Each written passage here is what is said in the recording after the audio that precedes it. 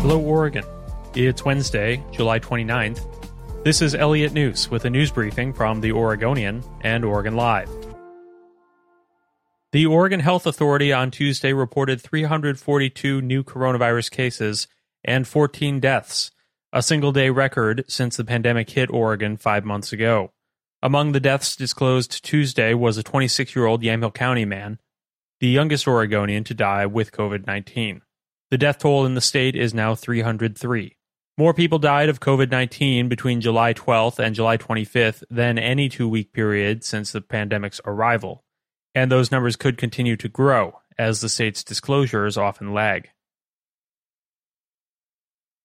Until Oregon sees a statewide positive coronavirus testing rate at or below 5% for 3 consecutive weeks, none of the state's public school students will be allowed to re-enter classrooms for in-person instruction.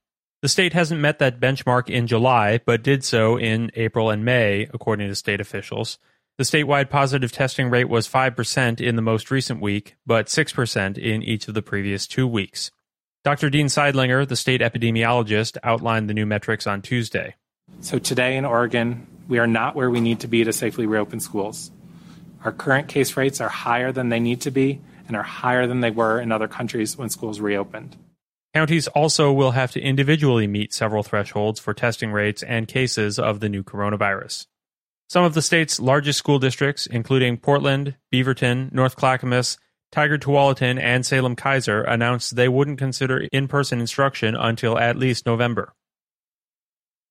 Black leaders from the Portland area have the commitment from Governor Kate Brown and regional and local officials to pass a slate of racial justice bills in the next year and reinvigorate programs that address racism in housing, healthcare, and other areas. As early as this year, the Oregon legislature could begin passing bills aimed at demilitarizing the police, outlawing tear gas and sound cannons, as well as the use of flashbangs and pepper spray against individuals. That's according to Urban League of Portland President Nikenge Harmon Johnson. Legislative leaders have said a special session planned for later this year would focus solely on balancing the state budget, but it could now include proposals to eliminate slavery from the state's constitution and to strengthen the state's fair housing laws, among other bills. Wednesday's announcement came from Reimagine Oregon, an umbrella name for a collection of Black community organizations and leaders. It came with timelines for when officials said the work would be completed, and in some cases, how many dollars they would pledge to do it. Governor Brown, the chairs of the Multnomah and Washington County Commissions, as well as a member of the Metro Regional Council and the Clackamas County Commission, spoke in support of the plan.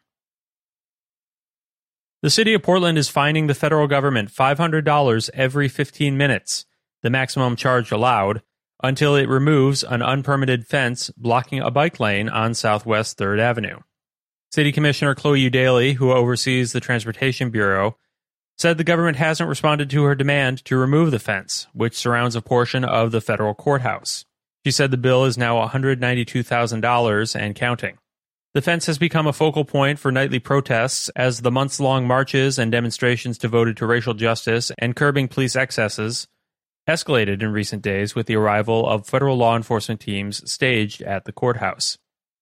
A senior White House official told the Associated Press on Tuesday that the Trump administration and Oregon Governor Kate Brown were in talks about decreasing the presence of federal agents if the state stepped up its own enforcement.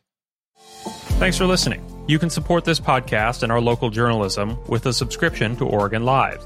Go to OregonLive.com/pod support.